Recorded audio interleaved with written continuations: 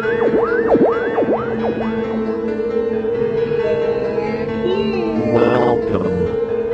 to Spooky South Coast. Look, I know the supernatural is something that isn't supposed to happen, but it does. AM 1420 WBSM presents Spooky South Coast with your hosts Tim Weisberg and Matt Costa.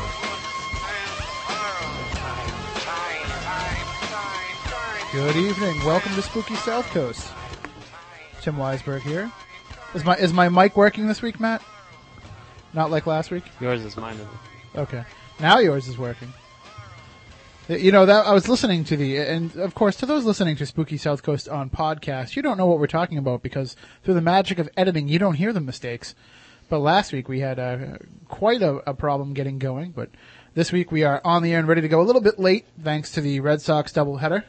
Yeah, thanks for not calling that game when it was raining out in the fifth inning, umpire crew. They might have came back. Please. All right, that's enough talk about baseball because this is Spooky South Coast where we talk about the paranormal. Greetings to all of you out there. Greetings to you listening live on planetparanormal.com. I am Tim Weisberg. With me is the silent assassin Matt Costa, the producer extraordinaire, who is just playing with buttons randomly to make it look like he actually earns his paycheck here. How much do you get in that paycheck, Matt? About as much as you. A lot of zeros in that paycheck. A lot of zeros. Unfortunately, there's no other numbers in front of them. They start with zero and end with zero. Exactly. And Matt Moniz, as you just heard, our science advisor, is here. We also have a special guest co-host in the studio with us tonight. He's known throughout the paranormal community as Lucky. Hello, how you doing today?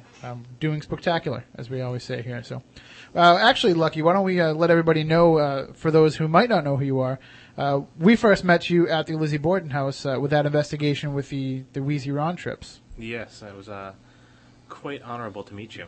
Well, no, not even.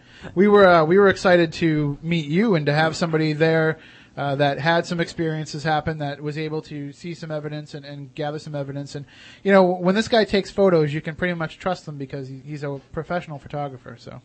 Yeah, there were some pretty good photos, pretty good shots. I mean, actually haven't even looked at all of them really, really, really in detail, but we took a lot of shots. I mean, there's some other people got some pretty good shots also, but, you know, the quality of the camera, it's questionable. But, you know. And we can discount a lot of the photo anomalies that we generally, you know, light streaks, camera straps, all things like that. When you're taking photos, you can take a lot of that stuff out because just knowing what you're doing behind a camera, you're less prone to have some of those mistakes. Yeah, well, not only that, but the flash quality, you know, how powerful the flash is. I mean, very rarely do I have, like, fake orbs where there's dust in it. I mean, I think I have maybe 5 pictures I took at, you know, at Lizzie's that are questionable orbs, but most of the dust is already flashed out. So that's when you can get that kind of evidence, and you're doing pretty well for yourself. And I've always suggested to people that if they are going to take photos on investigations and they're going to capture orbs, that they either get a better quality camera or they take some photography classes. Do you think that's a pretty valid? Oh yeah, I mean, taking a basic photography class is always good. I mean, knowing something about lighting and knowing something about, you know, flash and basically, you know, knowing how to clean your camera also. Yeah. I mean, I've had people show me pictures that are just, you know, crap in their camera. That happened with me. I think I've totally lost my digital camera because of just, you know, taking it out in the rain and everything. And people don't realize that, you know, they're not indestructible. And I have mine cleaned once every 6 months. So I don't clean it on myself. I have professionally cleaned it at shops. And is that something, just general camera maintenance for any camera? You should have it cleaned? It depends. I mean, the little cameras like the Canons and stuff like that, like the little, or something like that has little 3.1s or something like that, or 5s that you just go out and buy with a little screen on the back. They don't need to be cleaned, but if you have an SLR camera, you know, where you're changing lenses on and off all the time, you have mirrors inside, just changing lenses, if you have a lens off for a couple minutes, stuff's getting in there. So it's good to get cleaned out. So we're going to give you we'll give you your own column on SpookySouthCoast.com where you can give advice to people when it comes, because we see so many questionable photographs and so many orb photos that are just dust or bugs or rain. My favorite is you can't go out and try to capture orbs in a cemetery when it's raining out, just so you all know. That's not wise. And also, if you try to do it and say that that's evidence, we can all tell it's rain. So yeah, orbs are pretty easy to tell if it's an orb or not. I mean, dust is very, plain. It's you know it's dust. And insects as well. They're easy to pick out, too. Yeah. You got a great orb photograph from Waverly, actually, that shows the whole trail. Yeah, there's actually it wasn't even from my camera. It was actually from one of the people's cameras there, and they actually put it on my laptop and asked me, what did they do wrong? Like, what did I do wrong in this picture? It looks, there's a streak on here, and I took it in the Photoshop and I blew it up to 100%, and then I checked it out, and you can actually see she took the picture, and her shutter stayed open, and it took the orb trail, and you can actually see when you blow it up, there's little circles of it actually stage by stage by stage moving. Wow. And it makes a zigzag, it makes a circle, and goes and kind of dissipates off, and it's in a foggy area, and there's no light out there because I went out there, so her shutter stayed open long enough where it actually followed the orb moving. And when you can actually, talk to somebody that knows what they're doing with photography, it's a lot easier to prove or disprove these photos. And nowadays, I had my laptop at Waverly, so it was cool. So she came over, and I have a card reader that reads 20 different cards. So we just plugged it into my laptop and analyzed it right there, which is great. They also had a questionable one at Waverly where they thought they had the ghost of Timmy, and everyone and 50 people gathered around and were like, "Oh my God, you got that's him, that's him." And it was very humorous because it was actually part of my back that someone took a picture of, and the girl standing next to me that I was teaching stuff to. And when we blew it up on the screen, I was just like, "Congratulations, you got a duffel bag."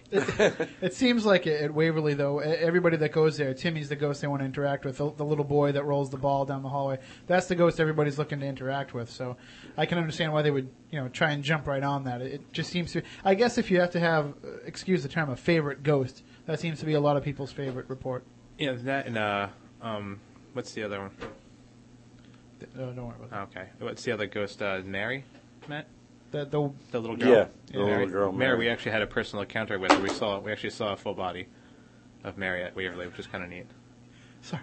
I don't mean to My pick, car keys? I pick stuff up and drop them all the time. I was just trying to move it out of my way so I could spread my papers out. And I mentioned Mary the ghost. He gets all nervous, throwing stuff around. not Mary. Stuff. Oh, jeez. All right. Well, actually, tonight we're going to talk about something a little bit different here on Spooky South Coast. We talk about the paranormal. That's our subject matter here, and we talk about all aspects of the paranormal. But one of the things that we want to talk about as well is we like to educate people on some of what I call the alternative history of New England, of this area. We've done shows on ancient stone sites of New England. We've done shows on even the JFK assassination. There's stuff that doesn't get out there into the history books. King Philip's War. Folklore and mythology in the things area. that the general history books don't publish, don't deem worthy enough, or teachers don't spend the time. And we like to try to present some of that history because to us it's fascinating. And one of the topics of that is, of course, New England's pirate history.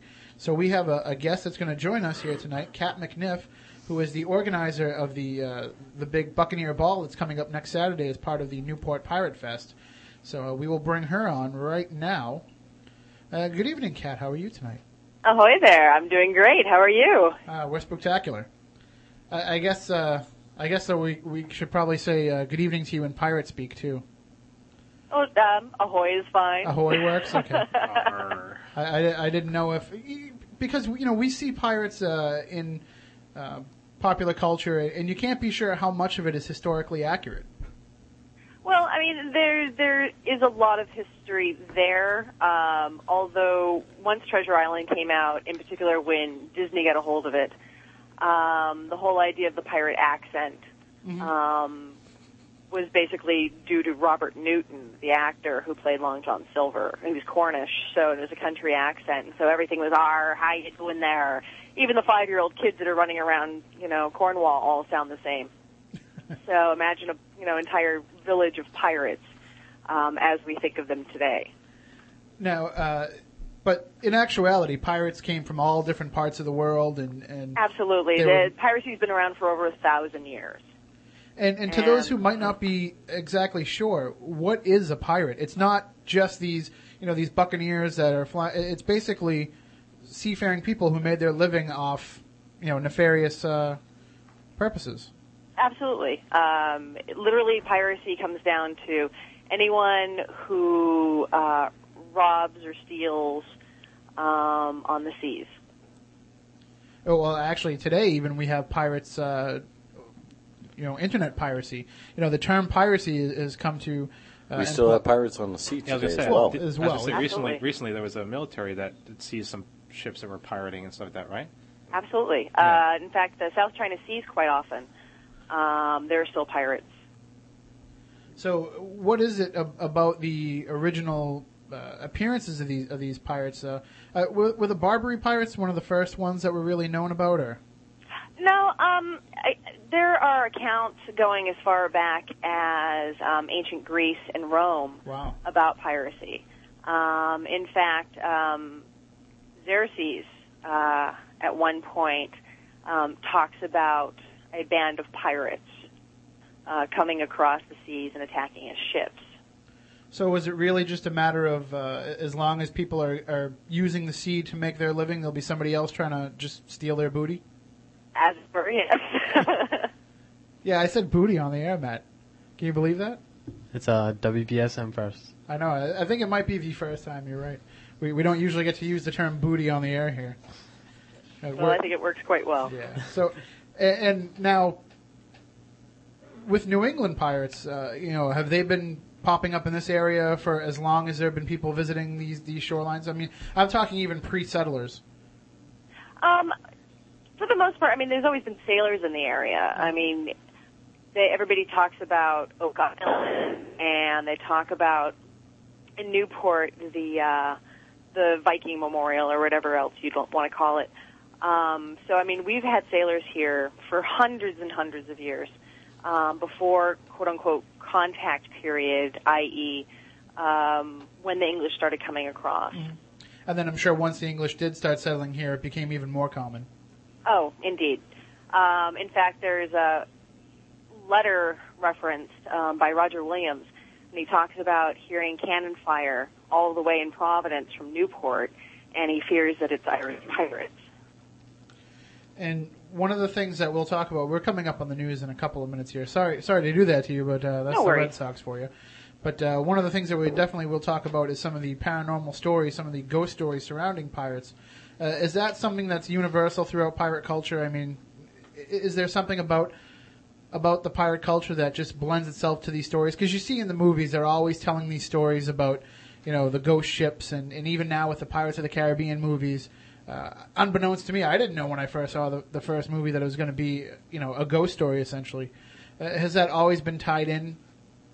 Well, sailors in general are a very superstitious lot because you're putting your life on the line and you're taking every day a chance by going out on the water. And so anything to continue to be able to go out on the water, anything from not whistling on board ship to painting it blue, don't do that because it's too close to the color of the water. You don't want to whistle on the ship because that'll bring up a wind, or it could bring a hurricane. So there are any number of things that can give over to superstition. And of course, we can talk about a lot of that stuff coming up in the 11 o'clock hour, and we'll talk some of those stories. We'll talk more about New England pirates and their history around here, and we'll talk more about this event which is coming up. And if you want to check out some of the information, go to myspace.com/Rhode Island Pirate. And you'll be able to get all the information here. But it's a whole pirate festival planned for next weekend, right? Absolutely. You can also go to piratefest.net. Oh, even better. And that'll give you the full schedule, and you can also buy tickets there, too.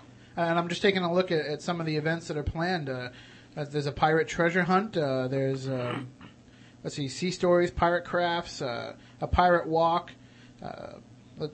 Just so many of this stuff. And I want to talk about Thomas, too, as well, a little bit later on. But one of the things, of course, is I said to you earlier today, I said, was this whole event arranged around the Pirates of the Caribbean movie opening next Friday? And you said no, that it wasn't. No, it wasn't. We basically had done this last year, myself and Elaine Austin Sharp. She is the brains behind the whole operation. And but the thought was there wasn't anything really going on in the area during Memorial Day weekend, so take advantage of that. And so that's what we did last year. And then this year, it was just serendipity that it happened to be the day after the opening. So, and part of the Pirate Fest you have here on Saturday, there'll be the Pirates of the Caribbean 3 premiere screening and Captain Jack Sparrow, Will Turner, and Elizabeth Swann lookalike contest. Yes. So I want to try to get down there and make friends with some of those Elizabeth Swann lookalikes. Absolutely, absolutely. There's also going to be a pirate trial reenactment. Excellent. Reenacting the trial of Calico Jack Rackham and Bonnie and Mary Reed. So that's going to be a lot of fun. And then, of course, the ball is at night. And the ball is in the evening. That's when all the kids get put to bed after a long day, and all the parents can come back out and kind of let loose a little bit. And that's 21 and over? It goes 21 and over. It starts at 8 p.m. And that'll be at the Yachting Center? Yes, at the Newport Yachting Center on America's Cup Avenue. But there's going to be just a great time. There's a lot of cruising that's a sea shanty rock band out of Providence that are a lot of fun. We have DJ Mike Bellucci coming in, spinning a lot of tunes. We have a costume contest. It's just all sorts of different things that'll be going on. Well, it sounds like a pardon the pun treasure trove of fun. Absolutely. Well, like I said, we are coming up on the news here at 11 o'clock. When we come back on the other side, we'll talk more about New England Pirates and some of the legends and lore, as well as this big festival that's coming up next weekend. And we'll also talk to you about the Week in Weird. We got some interesting stories for the Week in Weird this week, and we'll share more recounts with Matt and Lucky of some of their adventures together as well. So stay tuned. We'll be right back with more here on Spooky South Coast.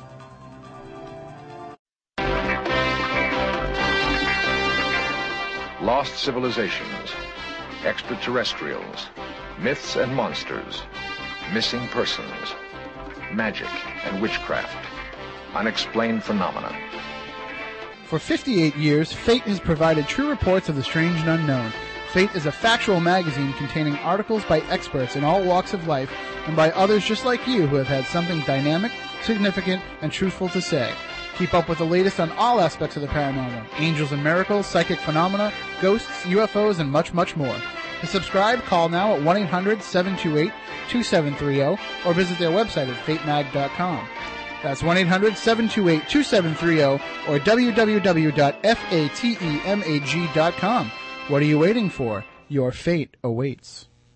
You asked for it, you got it. And this is Spooky South Coast, Volume 2. I can smell your fears. I'm not afraid.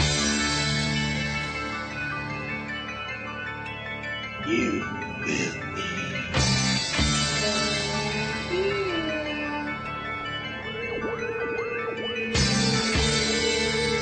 Welcome to Spooky South Coast. Look, I know the supernatural is something that isn't supposed to happen, but it does happen.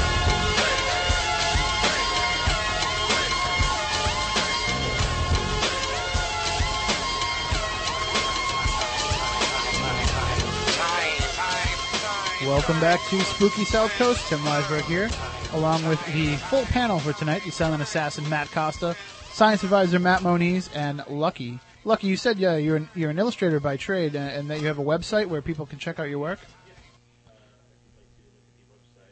It is www.luckyillustrator.com. Also contact me through there with any kind of commission work or any kind of questions or even questions on how things are done and techniques. I'll be happy to answer any kind of questions or get any kind of pricing you want. All right, so make sure you check that out, luckyillustrator.com. Correct. All right, and we are talking tonight to our guest, Kat McNiff, who is actually, she's an actress, and we probably should have given her a better introduction at the top of the show, but we were up against the clock. You're an actress by trade, you said, Kat? Yes. And you perform at, I know you said you work at King Richard's Fair, and you do some Renaissance fairs, and what other type of acting do you do? I work parties. I just get hired to do a variety of different things. I've done events for different companies, do a lot of corporate work. You put me in a costume, I'm pretty much ready to go. Are there certain characters that you play on a consistent basis? Generally, it's constant. I've done everything from working at the Barker Playhouse in Providence as, whatever I get cast as, to any of the corporate events. It can vary. So I work with Fountain Street Creative out of Pawtucket. And so we do everything from working for the hospitality and tourism departments to Rhode Island Film to Waterfire, and just portray a variety of different characters. I was looking at your MySpace earlier, and I was looking at some of the characters you played at parties and your pirate characters, and you even played one of my favorite roles. It looked like you were playing Beer Wench at King Richard's Fair. Yes. That was a character basically that I'd played for a while, and quite lucrative as well. Well, that's the character that when I go to King Richard's Fair, I interact the most with, because that's the person serving the beer. So I'm there quite a bit. And especially when you can get those yard glasses, you don't have to get so many refills. This is true. And so now, is that something that you get involved with every year? Are you always at King Richard's Fair in different roles? I've been with them for about 15 years now. Because I did a story on them for the newspaper here, and just some of the dedication people have to their roles there. It's just, they live it. They live those roles. Absolutely, absolutely. I mean, its entire scenario is based on a Renaissance village, and so every person plays their part. Don't break character. You just get as involved as possible to create the illusion. And your pirate character that you play, is there a specific name to your character? Is there a specific back history?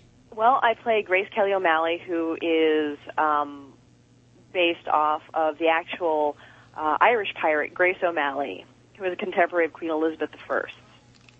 And what's her story? Well, she was born out in the West Country of Ireland, and as she was growing up, her father and family were sailors and pirates. And so at one point she had wanted to go on board the ship when she was about 8, and her father had told her, no, you're getting, to be a proper lady, and now you can't go on board ship anymore. And she said, well, why not? Well, because you're a girl. So she decided to shave her head to look like a boy. And so they nicknamed her Grania Mayol, which is Grace the Bald, and he allowed her to go back on board ship. Well, once she took over the clan, she fought against the English invasion of Ireland for many, many years, including being put in prison a number of times. And so she was kind of like the Elizabeth Swann of her time, the real-life Elizabeth Swann, you could say? More so than that. She went on up and through her 80s pirating. I wish I could keep working until I was in my 80s. I guess, though, there's not a real retirement plan. There's no 401k in piracy. I'm planning on retiring before 80. I'm about Not really. You kind of have to provide your own with that. So, so this is a character that you're bringing to the Pirate Fest next weekend? No, I'm just going to kind of come as me, whatever character that comes out with. I usually portray the Black Cat, which is a character from a reenactment group that I work with called the Free Men of the Sea. They're based out of Connecticut and Rhode Island. And we also will be working tall ships, but you can see us at a variety of different events. We just did a Smith's Castle event over in Wickford. Then there was Gatsby Days that'll be coming up June 10th and 9th. And we'll have a encampment there as well. And we're in the parades, and so we're all over. Is there a website where people can get a hold of you to book you for parties or events? Well, they can always get a hold of me at the Rhode Island Pirate site on MySpace. Okay. And that's myspace.com/Rhode Island Pirate. Absolutely. It's linked up to our MySpace, myspace.com/Spooky South Coast, and as well as on our website, SpookySouthCoast.com. Now, we've heard stories, plenty of pirate stories growing up here, and we don't know how many of them are legitimate because there's not a lot of record of them in our history books that we read. But what are some of the most famous pirate stories that come out of the New England area? Well, just to begin with, I mean, such people as Captain Kidd, Thomas Tew, Black Sam Bellamy up in Cape Cod. There's just a wide variety. In particular, Rhode Island for a long time was known as Rogues Island because of the amount of piracy that went on here. And it was an acceptable trade. There were so many seafarers that if you could get yourself a letter of marque, you then became a privateer, which is just a pirate with a license. And then from that point, you could go and attack enemy ships, take, a percentage of the booty back for yourself, as well as give some back to the government. And that's something that a lot of people overlook in history is privateering. A lot of the discoveries that were made of new lands were actually founded by privateers who later become recognized as just famous explorers, but in actuality, like you said, they were just pirates with a license. Basically.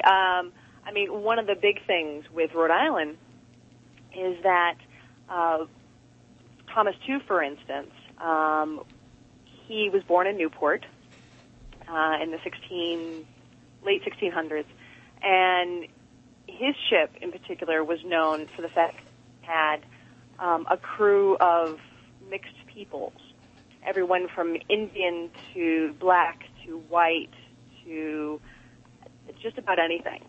And as long as you pulled your weight, it didn't matter what your religion was, it didn't matter what your ethnic background was, you were treated as a man. And therefore, you did your work, you got your pay. I think that's part of, too, of what the allure was of the pirate culture to a lot of people, is because if you look at that time period, ships were kind of an elitist thing. First of all, to even get on a ship was hard enough. And then if you did, certain classes of people stayed below deck, certain classes of people were allowed to roam the deck in terms of traveling. But with pirates, it was anybody that could do the job. Absolutely. Quite often, a lot of people look at the idea of pirate ships as a floating democracy. You would vote the captain in, you could vote the captain out. Everyone had a say into what happened, where you sailed, what prize you took, or ship you took. So it really became much more of taking your own life and your own destiny in your own hands. So you may have been born a farmer, but that didn't mean you had to stay a farmer, which was so often the case.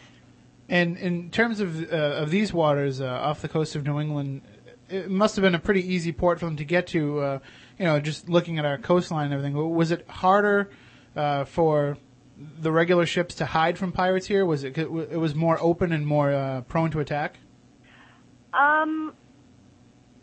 It was, because of our coastline, we were really, really lucky because there were so many places to hide. There were a variety of pirate caves, for instance. One not that far from Breton Point, just north of Breton Point, in fact, in Newport, which is also across from yet another pirate cave in Jamestown, which they think was just over by where Thomas Paine's house was, who was a very good friend of Captain Kidd. And one of the stories goes that Kidd was able, under cover of darkness, to come up towards that cave, work his way up to Thomas Paine's house to drop off some of the goods that he had been holding. So there were places to hide, and there was. So I can imagine, there was a good many pirate battles in these waters as well. Oh yeah, I'm sure that there were, definitely. Although many of the pirates, they wouldn't necessarily come back and fight in the area unless they were being chased. Most times they would go to such far-off places as Madagascar, the Red Sea, down south towards the Caribbean, and then they would come back and spend their money here. It was great for the economy. Hide their money here as well. Pardon? Hide their money here as well. Oh, absolutely, absolutely. Captain Kidd is well known for stashing his money all over the place. Gardiner's Island, for one. I also believe they also found some while they were digging the Cape Cod Canal, if I'm not mistaken. Oh, yeah. There's stories all over the place about money being found, sometimes after hurricanes, especially on Cape Cod, because of the amount of ships that went down. The Widow? The Widow, to begin with, Bellamy ship. But there were a number of other pirate ships that went down in the area. And Edward Rowe Snow actually talks about quite a few different ships that went down. But he said that after a hurricane or a major storm, you could walk the beaches and find little bits of coins and flint and ballast and things of that nature all over. And, of course, you can find plenty of treasure at the Pirate Fest next weekend in Newport. And as you said, myspace.com/Rhode Island Pirate, and the other website was? Piratefest.net. Piratefest.net. So if you check those out, you can find out more. We're going to take a quick break here, and on the other side, we'll talk about some of the ghostly pirate stories, some of the more spooky side of pirates, and like we said earlier, those just seem to go hand in hand. So if you have anything you want to talk about of a paranormal nature, especially with any pirate paranormal stories you might have heard, give us a call, 508-996-0500, 508-291-0500. And, of course, we are being streamed out to the entire world on planetparanormal.com. So share with us some of the stories you might have heard from your area. In addition, you can always download the podcast of the show through iTunes and numerous other podcasting sites, and our own site, SpookySouthCoast.com. So stay tuned for that for more. We'll be right back here on Spooky South Coast. Don't look now, but Spooky South Coast is creeping up behind you right after this. Why's the rum always gone? Spooky South Coast is back.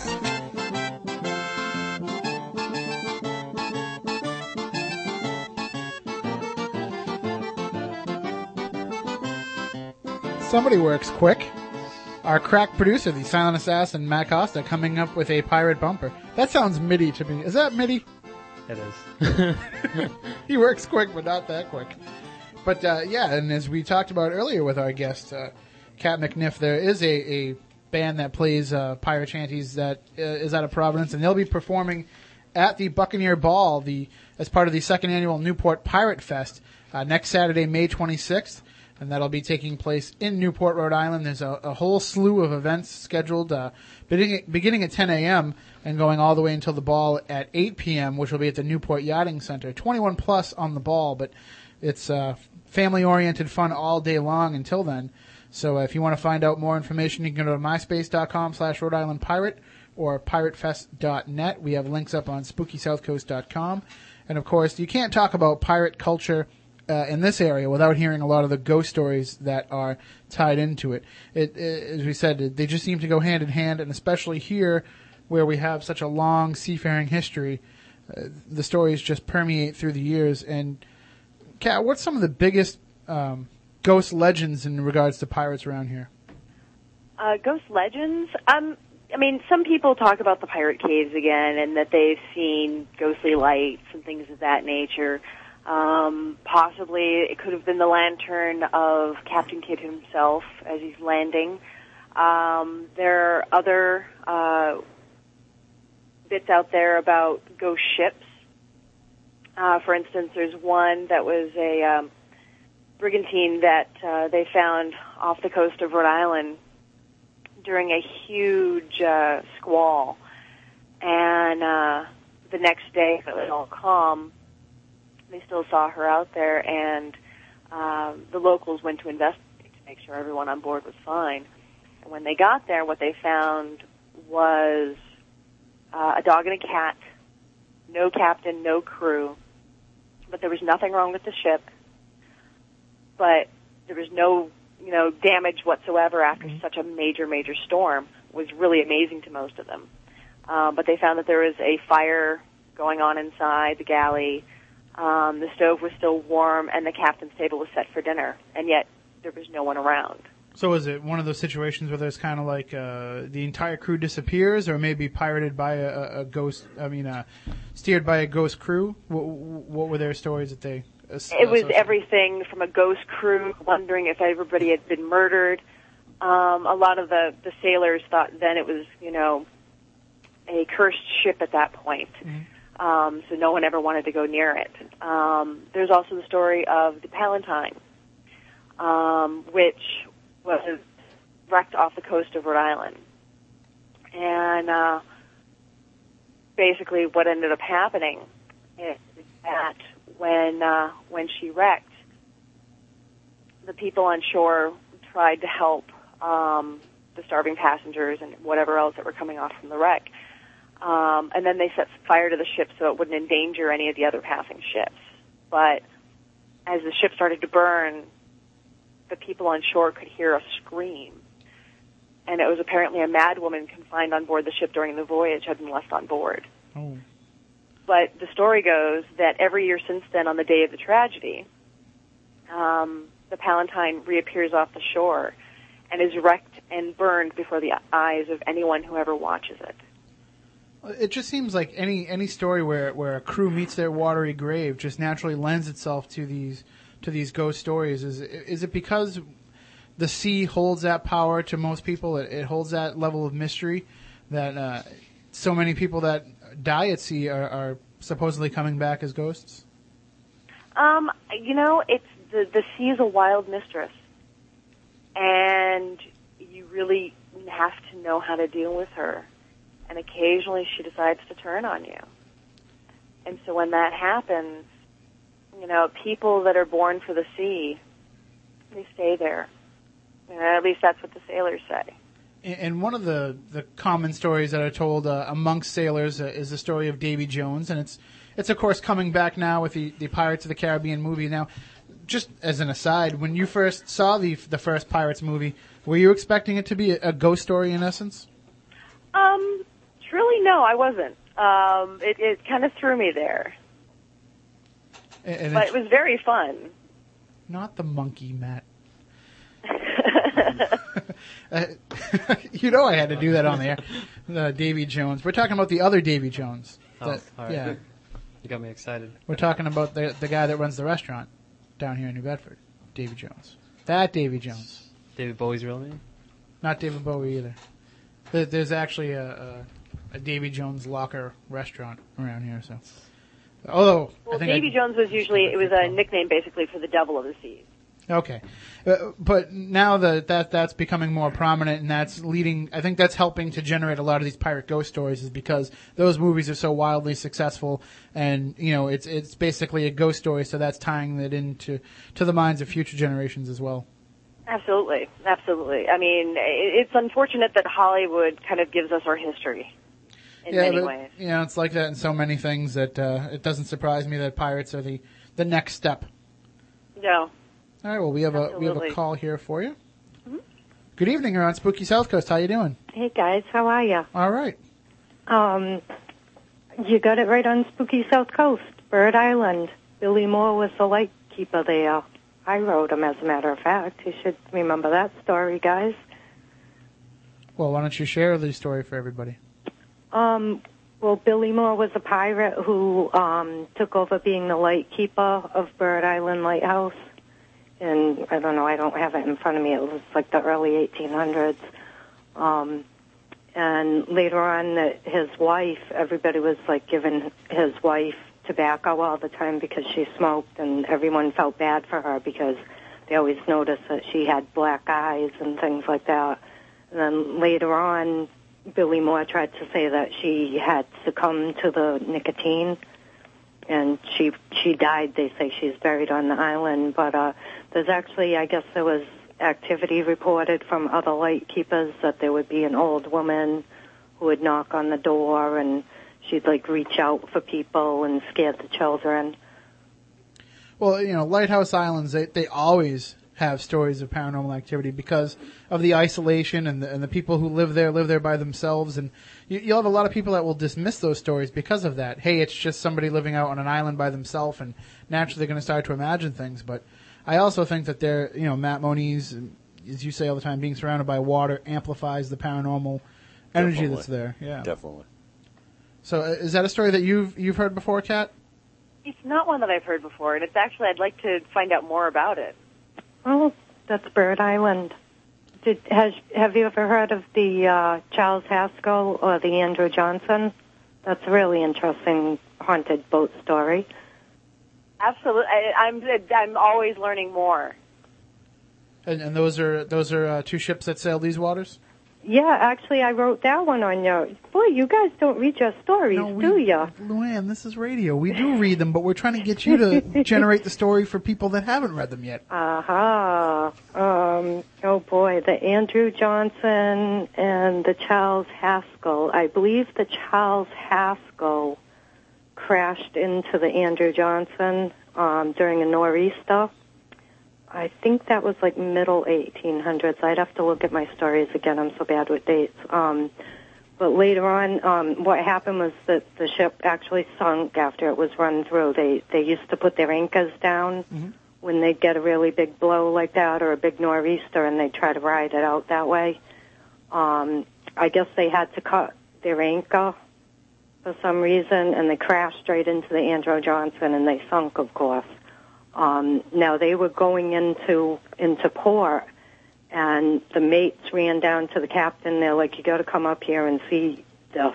You won't believe it. And they brought the captain up, and what was happening was the spirits of the people of the Andrew Johnson were crawling onto the ship from the sea, and they continued to, like, do the chores of a ship, you know, fishing, throwing out their lines and everything. This really freaked the captain out, so he was like, we're heading in, put the sails up, you know. And every night until they got back, these people would climb up onto the boat and actually do the work and throw their lines out to go fishing and all of that. And I'm not sure what actually ever happened to the Charles Haskell, after it was sold, because, like, this thing became, like, so famous. Other people were captained on this boat, and the same thing happened. They'd take it out fishing, and these ghosts would come up on deck, and it kept getting sold because no one would sail on it. It got to the point where the stories were so famous that there's actually a song about it, The Ghostly Crew, that they had, the Ghostly Sailors, actually, I think it is, that they wrote about this nor'easter hitting and the ghost coming up. Well, we won't ask you to sing it, but oh God, no! But wasn't the Charles Haskell, if I remember correctly, wasn't the Charles Haskell up in Gloucester area? That was actually where they were out of. They were Gloucester and Salem, I believe, the two boats. Okay.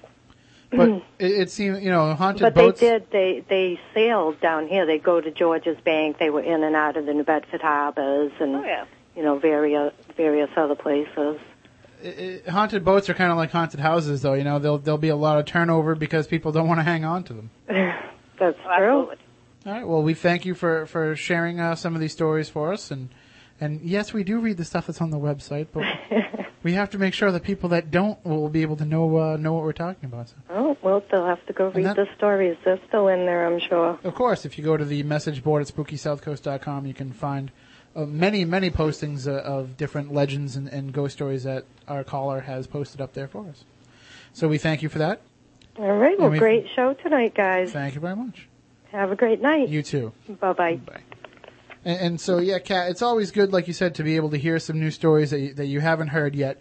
And a lot of these ships that we hear stories of were just, you know, regular seafaring ships, and we're hearing some maritime ghost stories. But didn't a lot of pirates just acquire their ships by taking regular ships from people?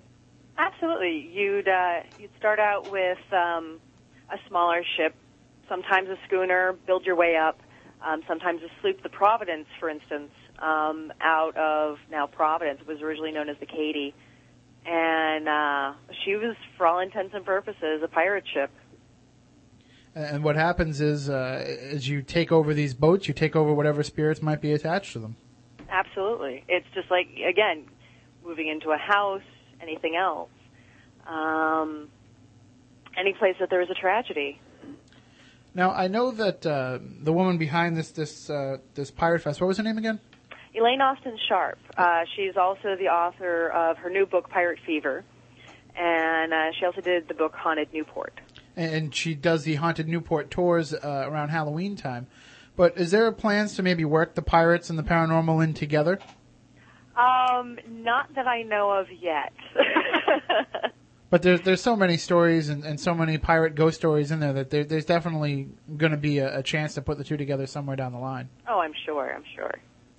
Because that's just, you know, if you can keep that pirate culture alive all year round, especially where it's, you know, so big into pop culture now with the Pirates of the Caribbean movies. And I mean, how long have you seen a serious interest among people in pirates? Is it just become so huge because of these movies, or has there always been, you know, a little bit underneath the normal pop culture, there's always been that pirate subculture?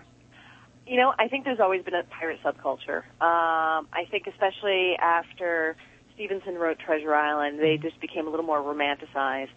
And then throughout movies like The Black Swan and Captain Blood, of course, you know, we think of Errol Flynn, and he's all dashing and swinging on ropes and sword fighting and all that. So the girls swoon and the boys want to be him. So I think it's always kind of been there, though. The romantic notion of the pirate for sure has something to do with that, but also there is a certain culture of people that just always tend to always generate toward the rebellious part of culture, the people that go against the grain. Oh, absolutely. I mean, there was always that whole idea, because everybody had their set place in life. And particularly during the golden age of pirates, which was around 1690 to 1720, there were a lot of changes going on globally anyway. And it just allowed them another direction to go in. And to, again, take their own destinies into their own hands. And you could start out poor, but you spend a year on a pirate ship and keep your head down and not get caught. You could walk away with thousands of pounds. Yeah, but it seems like every pirate, if you listen to the legends and the stories, it seems like every pirate, you know, buried his treasure somewhere. There's unlimited pirate treasure to be found in the world if you just have the right map. Absolutely. And it's a matter of, you know, going through the paperwork, and going through the footwork, and really having to put your brain into that time period and think to yourself, okay, if I was this person, what would I do with it? How plausible is it, though, that there is so much buried pirate treasure to be found? I think there's a lot of it out there, but I think that it's not as much as people think. I think quite often pirates did what pirates did and what sailors do, and et cetera. They went and spent it. They came back to shore. They spent their money. They got some great clothes. They drank at the best taverns, and then went back out to sea because they were poor again. And yeah, it was just disposable income to them because they could always just hop on the ship and go get some more. But even so, if you found pirate treasure, you know, what was a fortune back then doesn't really stand up as much now. Untrue in the sense that you're looking at gold coins. Oh, that's true. You're looking at silver, bars of gold. You're looking at, I mean, just aside from the silks and spices and things of that nature that they would also capture that were wonderful trade goods. The gold bars and such, I mean, they would come back. For instance, Thomas Tew, when he had gone to the Red Sea after fitting out his ship with his crew, they had attacked the Grand Mogul's ship. And when they attacked the Grand Mogul's treasure ship, because he was on his way to the Hajj,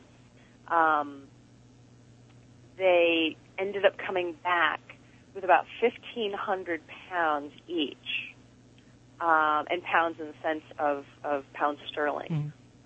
So at that point in time, the wealthiest man in Massachusetts, when he died, basically when they probated everything, with the lands, the house, the money, everything, came to 1,500 pounds. So you can imagine that was a lot of money in 1690. Yeah. Oh, absolutely. And some of these coins were almost as big as dinner plates. And to live the lifestyle that they lived too, where, you know, it was so freely spent. And as you said earlier, you know, that's just going right back into the local economy. Absolutely. And Rhode Island was welcoming it. You know, I mean, wouldn't you? I mean, yeah. Go to a tavern, you're like, yeah, come on in. especially if I'm a tavern owner or, you know, somebody that deals in goods. What do I care if they're out there robbing these ships? You know, I mean, if I'm not dependent on what's coming in on those ships, then I don't really care. Riggers and fitters that we have that dot all up and down the coastline here. This is one of the biggest shipwrights and shipbuilding areas in the United States back then. Absolutely, absolutely. I mean, and even with the White Horse Tavern. The White Horse Tavern, which is one of the oldest working taverns in the United States, still to this day, was owned by William Mays Jr., who was a notorious pirate, who had returned to Newport pretty much loaded with a great deal of money that he had sacked from his journeys over to the Red Sea as well. And so he had no problem sharing his money with the local townspeople. And with that point in time, as long as the British officials didn't know about any of it, nobody worried too much. When he ended up coming back, they say that some of the money that he brought back and some of the treasure that he brought back actually belonged with some of the Knights Templar treasure as well. No. And so that's supposedly buried somewhere around the area. Matt Moniz, you should know where the Knights Templar treasure is now, right? Did they tell you that when you became a Master Mason? I am not at liberty to say. No. They'll tell me off the air, though, right? I am not at liberty to say. Okay.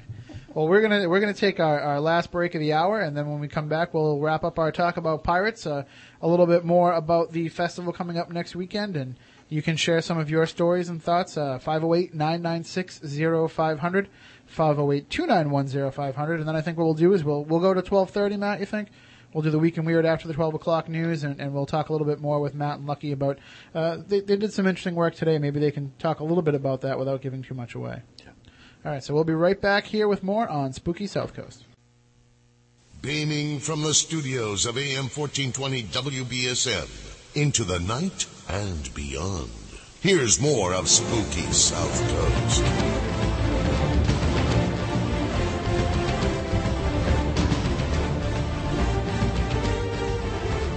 You know what I hope isn't a myth about pirate culture? The bottles of rum. Now that's something I could get into. Captain Morgan. That's my favorite pirate. Captain Morgan? Captain Morgan. Yeah, he's my favorite. Captain Morgan Knight. It's my favorite. I thought your favorite pirate was Captain Crunch.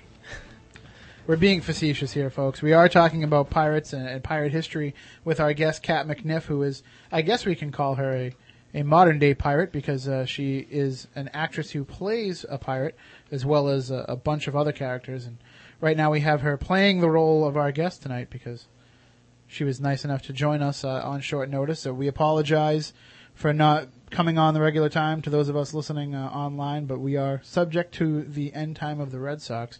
But hopefully we'll have plenty of weeks where the Red Sox will get things over fast enough for us to get going. So why don't we talk a little bit more in the final 15 minutes or so of this hour with Kat about pirates. Again, next Saturday, May 26, 2007, there's going to be numerous events going on as part of the Newport Pirate Fest. You can go to piratefest.net for more information. Let me just give a quick rundown of some of the events that are going on. From 10 a.m. to 12 p.m., there'll be a pirate treasure hunt, $1 per map. You can pick up your treasure map and first clue at the Thomas II Thieves Market at Brick Marketplace. From 10 a.m. to 6 p.m. at the market, there'll be face painting and pirate vendors selling crafts and costumes. So if you don't show up in costume already, you can get one while you're there and join into the festivities that way. From 10:30 a.m. to 11:30 a.m., there'll be sea stories and pirate crafts for children at the Newport Public Library. From 11 to 12:30, there'll also be a pirate walk, which will be $15 for adults, $10 for children, at the Gateway Visitors Center on America's Cup Avenue. From 1 to 1:30, there'll be Family Pirate School and a costume contest with Gypsum Good Esquire and his pirate crew. That'll be at the market. Also, Captain Nick's Pirate Walk will be again from 2 to 3:30. A pirate trial reenactment from 3 to 3:30 at the Thomas II Thieves Market. From 4 to 5 p.m., there'll be a Pirate Fever book signing at the market. At 5:30 p.m., the Smuggler's Cocktail Cruise above the Rum Runner 2. That's the part that I want to make sure I go to. If I go to that, I should be able to get back in time for the show. I would say, why not? Well, because it's on a boat called the Rum Runner 2 and there's going to be a cocktail cruise, so that's probably why I won't get back in time. At 6:30 p.m., they will have the Pirates of the Caribbean 3 world premiere with Captain Jack Sparrow, Will Turner, and Elizabeth Swann lookalike contest at Island Cinemas. So take plenty of pictures, Kat, for us because we might not be able to make that. So just mainly Elizabeth Swann lookalikes. I guess a couple of Captain Jack Sparrows too. My wife's not listening tonight. 7 p.m., Smuggler's Cocktail Cruise again. So I can go on 2 cocktail cruises, or are you limited to only 1? Well, that's completely up to you. Nice. It's $22 per person, so make sure you bring plenty of money, and reservations are recommended. Also, there's going to be a pirate invasion, and of course, the pirate ship parade, and the Buccaneers Ball will be at 8 p.m. at the Newport Yachting Center for adults 21 plus. and that's going to have plenty. It's going to have Sharks Come Cruising. They're going to blend rock and one of America's lost music styles, the sea shanties. They're combining songs of sailing, whaling, drinking, and singing. Drinking and sinking to bring back the raw flavor of our nautical heritage. So, and tickets for the ball are $25. They're $25 pre-sale and $35 at the door. And a portion of the proceeds of the event will go to benefit the Seamen's Church Institute of Newport. So it definitely sounds like a long day and a very fun day. Is there, if you go there and you get involved in all this, I mean, does it get into your blood? Is that what happened to you? Did you just really start getting into this and it started to become just part of who you are? I've always kind of liked pirates, even as a kid, and so growing up and just having a thirst for knowledge and history, I started doing some research, and I figured there's got to be women pirates. And so I did a little research, and I came across Anne Bonny and Mary Read, who were part of Calico Jack Rackham's crew. And then came Grace O'Malley, and then I just started finding more and more and more women that were pirates that for a long time weren't known to be women, dressing on board as men most of the time, just for their own safety, but taking, again, their destinies in their own hands. But isn't that kind of forward thinking of pirate culture, though, to have women involved in such a role back then? Well, the problem being is that most of them didn't realize they were women. Mm-hmm. And but I mean, even on the women's part, to take that initiative. Oh, absolutely, absolutely. I mean, there were always warrior women, and there were always those women that kind of bucked the system and said, "No, I'm not going to be a housewife. I'm not going to stay at home. I'm going to take care of myself." Well, here's an interesting little factoid for you about a woman pirate. She comes from China. She holds the record for the most kills, over 10,000 that she killed individually. She holds the world's record. That would be either Han Cho Lo or Mrs. Chang. Mrs. Chang, I believe. Okay. That's not in the Guinness Book of World Pirate Records, is it? No, but it is a known fact. It is a known fact, yeah. Mrs. Chang took over. She was mid to late 1800s. Yeah. And she was a brilliant, brilliant woman. That all of China was afraid of her. Yeah, you killed 10,000 people personally. That's going to get some attention. Brilliant. Well, Han Cho Lo, who was in the 1930s, actually, for Terry and the Pirates, the comic strip, she was who they fashioned the Dragon Lady after. Oh. And now, as we said at the top of the show, there's piracy still going on today out in the waters as well. I mean, isn't it a little bit harder to get away with, though, because of the regulation of the sea, or does it just happen out in international waters? It pretty much happens just about anywhere.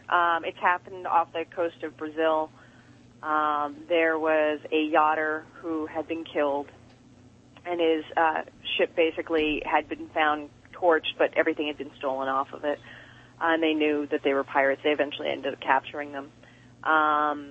South China Seas again, because most of those ports, they're in smaller areas and smaller territories, so they're not as patrolled as they would normally be in larger metropolitan areas. And there are also areas that need to bring in more goods over water. Absolutely. Well, I mean, you're dealing with a lot of very low-income villages, and so they have to figure out a way to, make some extra money. Mm-hmm. And what about this talk that we hear, in Hollywood movies and in books about the pirate code? Is that something that really did exist? Absolutely. Absolutely. When you ended up signing articles, which were the rules of the ship, and everybody agreed to what the rules were, you did it for your own safety as well as for the safety of the crew. Mm-hmm. Because, again, you're in the middle of the ocean on board a ship, and if something's not working right, you could all die. So you had to work together just for your own sake. And were there really rules about you don't steal from other pirates? And Absolutely, because then you cause fights on board ship, and it's hard to hide on a pirate ship. So most times when there were problems that had to be fixed, they would go ashore somewhere, and the pirates that were having the problem would fight it out sometimes only one came back. And were there a lot of instances where pirates would rob from other pirates, or was that generally, not part of what they did? In terms of like one crew, stealing from another crew. It wasn't common. It did happen. Particularly if it was a new crew that really didn't know the ropes. But quite often than not, if they would meet each other out at the sea, they'd meet each other, get all together, bring the ships together, and have a party. Yeah, I mean, you hear the term honor among thieves, and it was probably definitely something that was pervading through pirate culture as well. Absolutely. Now, Absolutely. So if people want to check out myspace.com/Rhode Island Pirate, they can get more information in piratefest.net. They can get more information about next Saturday's events, and just what else is on the calendar for yourself coming up in the future. Well, I've got Gaspee Days coming up over in Warwick. And what exactly is that? Gaspee Days deals with the burning of the Gaspee, which was a British attack ship during the, I believe it was 1772, the predecessor to the Boston Tea Party. And so there is a small ship named the Hannah who had already paid her taxes, but the captain of the Gaspee decided to try and squeeze some more out of her for coming back through Narragansett Bay. And so the Hannah decided to lead the Gaspee on a chase, and knowing the waters and the bay much better, ended up grounding her on a sandbar over at Namquid Point, which is now Gaspee Point in Warwick. And as the captain of the Hannah ended up coming into Providence, he went to Sabin's Tavern, letting everyone know what he had done, whereas such notable people as John Brown, of the Brown family of Providence, decided that they were going to get a drummer boy to go outside and bang on the drum and basically tell everyone, anyone who wants to commit treason, come to Sabin's Tavern, we're going to take the Gaspee. And they did under darkness of night that next day, and torched her. And so the burning of the Gaspee basically is the beginning of the American Revolution right here in Providence. Well, we have a friend in Warwick by the name of Keith Johnson, a demonologist and the founder of New England Anomalies Research, and he's very, very much into the history of Rhode Island, so I'm sure he'll be there. We'll make sure that he comes by and says hello. That would be great, absolutely. And also on make the him walk the plank if you do see him.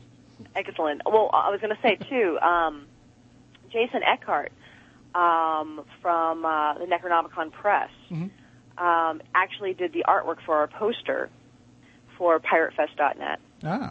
As well as he is a descendant of Thomas Tew himself. Wow.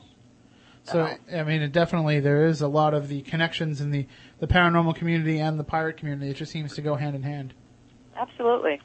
Now, this is something that you're going to keep going every year, every Memorial Day weekend? That's when you plan on having this? Absolutely. I think it's just going to get bigger and better with more events, more fun, and anyone who wants to get involved can always contact us. And like you said, piratefest.net, Matt Costa just brought it up here, and you can see that picture you're talking about. That's outstanding. Yeah. And so you'll have next year's information up relatively soon after this year's event? Absolutely. Okay. Absolutely. And in other events that I'll be working on myself, I will also be posting on the MySpace page. Well, if we don't get out there next weekend to see you, having to do the show and everything, but if we don't get out there, we'll definitely run into you at King Richard's Fair. Excellent. You'll have to come find me. And, well, you'll know us. We'll be the ones walking around with 2 yardsticks of beer in each hand. So there's a lot of those. Is that probably, I mean, in all the things that you do all year round and all the different events that you take place in, is that probably the weirdest of the weird in terms of the people that go? Because, we live right outside of there, and we know the people that live in that area. So we can just imagine what kind of folks are coming in there and going through the gates of King Richard's Fair. I have to admit, it's kind of odd every so often to watch a Klingon come through. Yeah, that's what I mean. It's like, there's some people that just don't get the idea of what it is that you're doing there. Well, they might not necessarily get the idea, but the fact that they are there to have fun, and to kind of get away from life for a while and live in a little bit of a fantasy for a few hours a day. and that's the point. Well, because I saw somebody that actually dressed up, last time I went, somebody was actually there dressed up as a pilgrim. And I was like, yeah, you get the right geographical area, but you get the wrong reenactment, my friend. So yeah, it's one of the things, especially with costuming, it's very difficult, unless somebody really does their homework, to find out what the proper time periods are. Mm-hmm. Or maybe it's just that they spent the money on the costume, they want to try to wear it to as many events as they can. Which is also sometimes the case. Well, you can wear them pretty much anywhere. I mean, we've seen Klingons out in public, so... As have I, actually. I will admit to that. All right. Well, we thank you, Kat McNiff, for joining us tonight. We'll definitely have you back in the future to talk more about some of these other events that you're doing and some of these other things, and hopefully we can get out there next Saturday. We recommend that everybody does.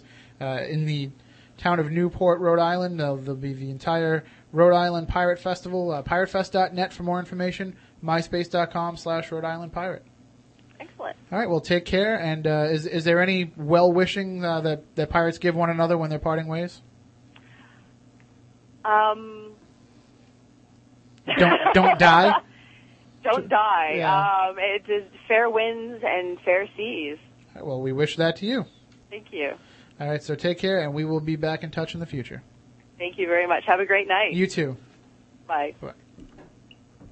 And that was Kat McNiff of the Rhode Island Pirate Festival and the Buccaneer Ball. That's next Saturday night. So you can make sure that you check all that out. If you go to myspace.com/Rhode Island Pirate or piratefest.net, you can get all these activities that are going on. Anybody that goes to this, please take plenty of photos, send it to us. Let us see the stuff that's going on. We'll post them up on our website. Matt, I know you're probably busy, but Pirate's something that you've done a lot of research in?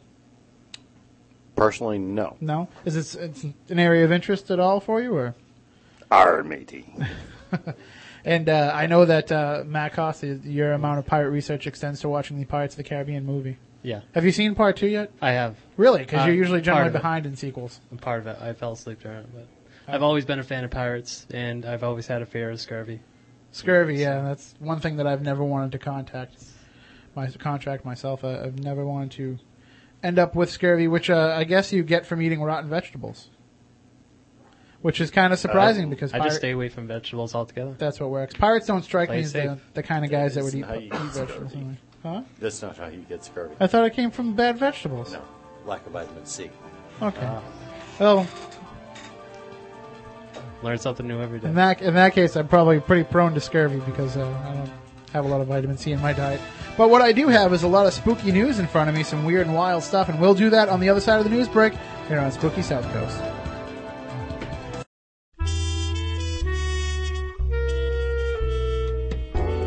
Where can you go to find hot homemade knitted items? How about Knitbits at knitbits.etsy.com. A new baby in your life? Need a homemade knitted item for a shower gift? Then Knitbits has you covered. Sweaters, bibs, booties, blankets, they've got it all. Want to be up on the latest trends? How about some of those funky, cozy socks everybody's wearing? Or knitted handbags and cell phone holders? If they don't have it at Knitbits, or if you want it in a different color, email them and they'll take care of you. That's knitbits.etsy.com.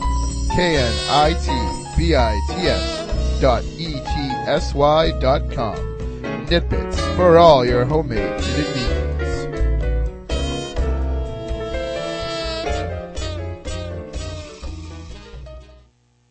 And news reports brought to you here on the Sub-Ether Wave Band, broadcasting around the galaxy around the clock. And we'll be saying a big hello to all intelligent life forms everywhere. And to everyone else out there, the secret is to bang the rocks together, guys. Oh, all right then. Spooky South Coast is back. Holy cow! I can smell your fears. I'm not afraid. You will be.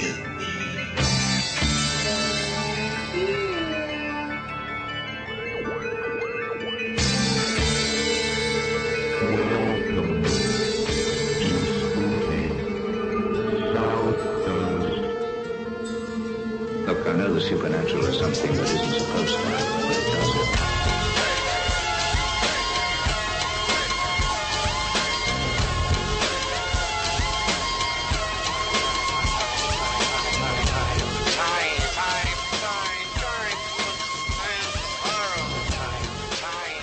Welcome back to Overtime here on Spooky South Coast. We are going beyond our midnight curfew. Thanks to the Red Sox. Thanks for nothing. We're going to go a little bit overtime here so that we can bring you the Week in Weird in just a few minutes, and then we'll throw the phone lines open because you can hear us no matter where you are in the world on planetparanormal.com.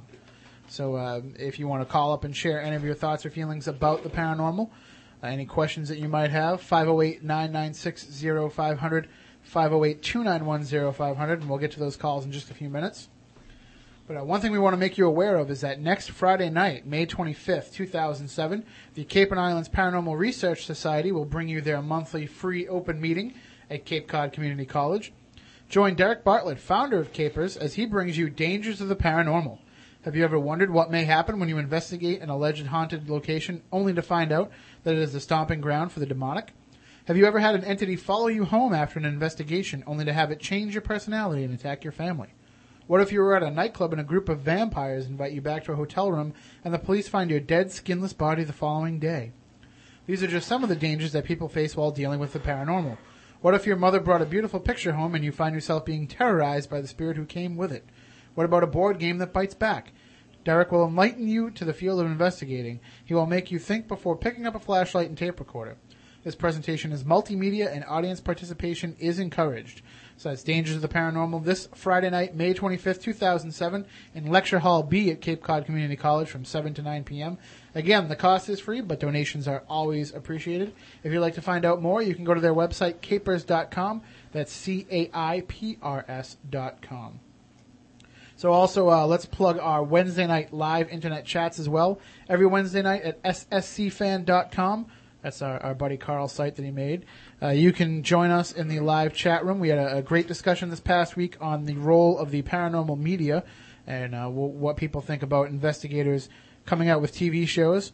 Each week we try to throw out a topic out there, but we're always open for any kind of discussion. We got a great group of regulars who come in each week. The girls from Wraith Hunters, Tennessee Wraith Hunters. We have Tammy and Luann, and we have Audrey, and Cotton came in for a little while this week, and Carl checks in when he can. It's a busy time for him out on the West Coast, but when he can join us, he does as well. So, and of course, Keith Johnson, the demonologist, is there as well. So, and the Spooky Crew.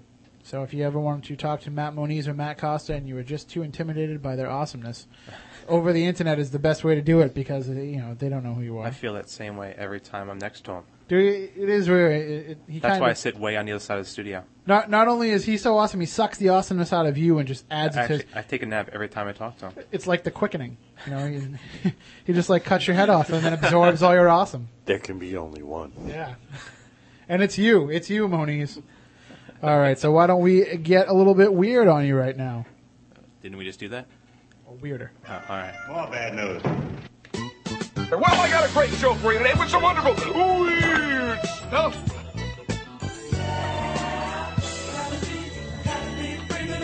I feel so very weird.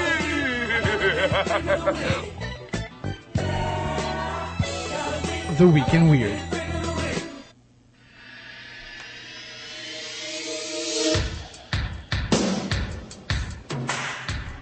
All right, our first Week in Weird story this week was put on our message board at SpookySouthCoast.com by our loyal friend and listener, Gabby, who was nice enough to bring us to our attention. From Routers, in a thick forest of maple, willow, and oak trees where 17th century European settlers fought hundreds of American Indians, algae-covered stones are arranged in mysterious piles.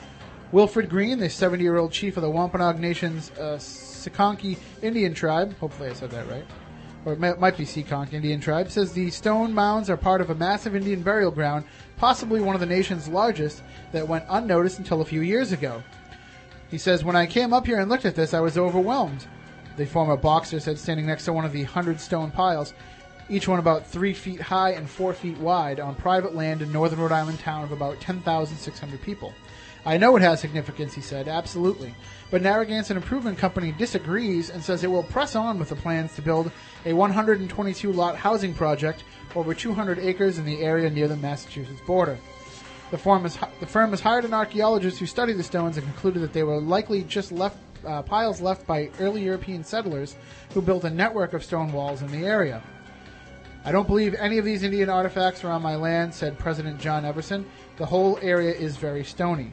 But the case illustrates sporadic tension between developers and Native Americans in rural New England, where land disputes fester nearly 400 years after British Puritans sailed into Massachusetts Bay and settled the area. So there has been some research done because this was the area of King Philip's War, of course. So there is some research going on right now to find out exactly what these stones might be. So there's actually a University of Rhode Island professor who thinks that there is a lot of ceremonial stonework there, and that this could be part of it. So we'll keep checking in on this story, of course, and we thank Gabby for bringing it to our attention. And we've talked in the past, this stuff really shouldn't be disturbed if they can prove that that's what it is. Could have my buddy Charlie Devine look into that. You remember he was history professor in Rhode Island, and his main forte is Native American studies. So we might want to bring this to his attention and see if he can get involved. And I'll give him a call. If we can determine if these are actually, Native American stones that are there for a purpose, they need to be left alone. If it was really just, the remnants of stone walls built by settlers, heck, move it out of the way. Yeah.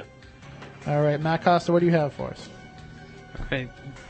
Unexplained sightings of something in Loch Ness date back to the 6th century. Now a tourist boat hopes to find something. A Scottish-based cruise company has fit sonar equipment to its flagship boat, the Jacobite, in hopes of capturing evidence of the Loch Ness Monster. They recently demonstrated their search gear at the Visit Scotland Expo in 2007 in Edinburgh, in which a fake video was made of Nessie swimming across a sonar screen to illustrate how it would work by chance they would pass over it. The equipment would be fitted to the Jacobite, which takes tourists on cruises around the loch. Scheduled maiden voyage of the Jacobite has not yet been announced. Also news on Nessie, a film titled Waterhorse Legend of the Deep is in production and is set to be released by Christmas of this year. The director of the film, Jay Russell, who directed films including My Dog Skip, Tuck Everlasting, and Ladder 49, has shared some exclusive work-in-progress production stills and storyboards from the film. You can find those on Cryptomundo, and there's a link on the SpookySouthCoast.com page under the Week in Weird section. My Dog Skip, huh? Yeah, Tuck Everlasting. I don't know. So is this going to be a sad story between Nessie and another teenage sea creature in the... From what I saw, the stills, it may in fact be. There's always some kind of tearjerker involved. Yeah. Always. Well, hey... There was a young boy and there was a Loch Ness Monster. I'm picturing like Free Willy with a Loch Ness Monster instead of a killer whale. Soundtrack by Michael Jackson. That'd be interesting. Well, hey, anytime you can get more attention to Nessie, that always helps out. It helps what we're talking about here. Now, Matt Moniz, you have a story that actually might explain some of your heritage. Nice. Okay, go ahead. There is one of those? Oh. From Reuters. Britain on Thursday cleared the way for scientists to conduct experiments using hybrid animal-human embryos after the government bowed to protests from researchers who said a proposed ban could hurt their work. Scientists want to use the hybrid embryos to find cures for illnesses such as Parkinson's, stroke, and Alzheimer's. The Department of Health said it would accept a recommendation from Parliament's Sciences and Technologies Committee that an interspecies embryos could be created for research. Britain is one of the leading states for stem cell research, attracting scientists from around the world with its permissive environment that allows embryo studies within strict guidelines. Researchers currently rely on human eggs left over from fertility treatments, but these are in short supply. The hybrid embryos, which would be destroyed within 14 days, would be more than 99% human, but with a small amount of animal DNA. Scientists in China, the United States, and Canada have already carried out similar work. And the same technique that was used to create all of this sheep is also the same place where they cloned the first mammal. President George Bush has vetoed an expansion of federal funding for stem cell research, saying U.S. taxpayers who object to such work should not have to pay for it. Now, the whole stem cell debate... these would also still be the same people wanting to be the first in line to reap the results of these Oh, of same course. studies. The whole stem cell debate is something we haven't really gotten into on SpookySouthCoast.com, but we could definitely focus on it in the future because of the science benefits of it. But now, Lucky, you've been to Matt Moniz's house. Have you found some of these half-human, half-animal embryos anywhere in the house? Yeah, there's this. It's hard to explain what you see there. I mean, it really is. I mean, There are no words to describe there's it. odd little things that guard the gates going into this massive plot of land. We call it the island of Dr. Moniz. Just because of some of the creatures that he works on. You should see what cooks the food there. It's fantastic food, but you should see it. At least its hands are clean. That's all that really He matters. makes it wash all 4 of its hands. It's amazing. All right, our final story this week also comes from Reuters. Bullet analysis used to justify the lone assassin theory behind President John F. Kennedy's assassination is based on flawed evidence, according to a team of researchers, including a former top FBI scientist. Writing in the Annals of Applied Statistics, the researchers urged a re-examination of bullet fragments from the 1963 shooting in Dallas to confirm the number of bullets that struck Kennedy. Official investigations during the 1960s concluded that Kennedy was hit by 2 bullets fired by Lee Harvey Oswald. But the researchers, including former FBI lab metallurgist William Tobin, said new chemical and statistical analyses of bullets from the same batch used by Oswald suggest that more than 2 bullets could have struck the president. Evidence used to rule out a second assassin is fundamentally flawed, the researchers said in their article. If the assassination bullet fragments are derived from 3 or more separate bullets, then a second assassin is likely. The Kennedy assassination set off a whirlwind of theories about who killed the 46-year-old president. The President's Commission on the Assassination of President Kennedy, known unofficially as the Warren Commission, concluded in 1964 that Lee Harvey Oswald, acting alone, fired 3 shots, one of which missed the president's car. There have been many challenges to its conclusions over the years. The House of Representatives Select Committee on Assassinations concluded in the 1970s that Oswald was probably part of a conspiracy that could have included a second gunman who fired but missed Kennedy. The panel's supporting evidence was a bullet analysis that said fragments collected from the site were too similar to be from more than 2 slugs. But the latest report found that many bullets from the same batch used by Oswald had a similar composition. Further, we found that one of the 30 bullets analyzed in our study also compositionally matched one of the fragments from the assassination, the article said. This finding means that the bullet fragments from the assassination that match could have come from 3 or more separate bullets. So that's definitely something we'll keep an eye on, because there's just been recent footage that suggests that there was only one assassin. So still to this day, 40 years later, almost 50 years later, we're still debating whether or not it could be. Soon enough, the actual Warren Commission archives will be opened up. Maybe we can get a little bit better idea. But for now, we're stuck with all these different conflicting reports. Well, that's the Week in Weird for this week. Remember, if you have any stories you'd like to add to the Week in Weird, just go to the Week in Weird thread on the message board at SpookySouthCoast.com. And for all kinds of weird news and information, you can keep reading Fate Magazine for more. So stay tuned. We'll have open lines for the final 10 minutes of Spooky South Coast. If you want to get involved, 508-996-0500, 508-291-0500. They're open to talk all things paranormal when we come back.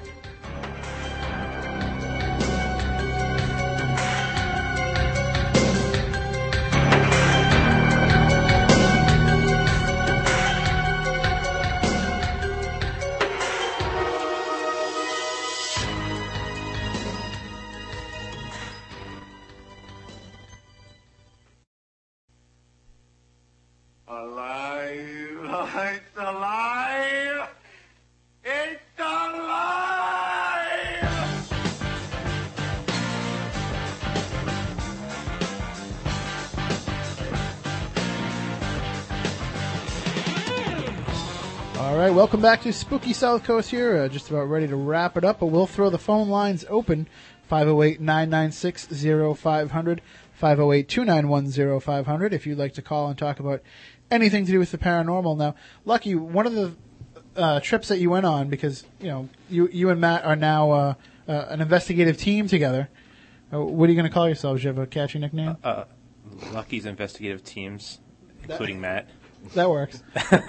You'll notice if you listen to the bumpers, it's Spooky South Coast starring Tim Weisberg and Matt Costa.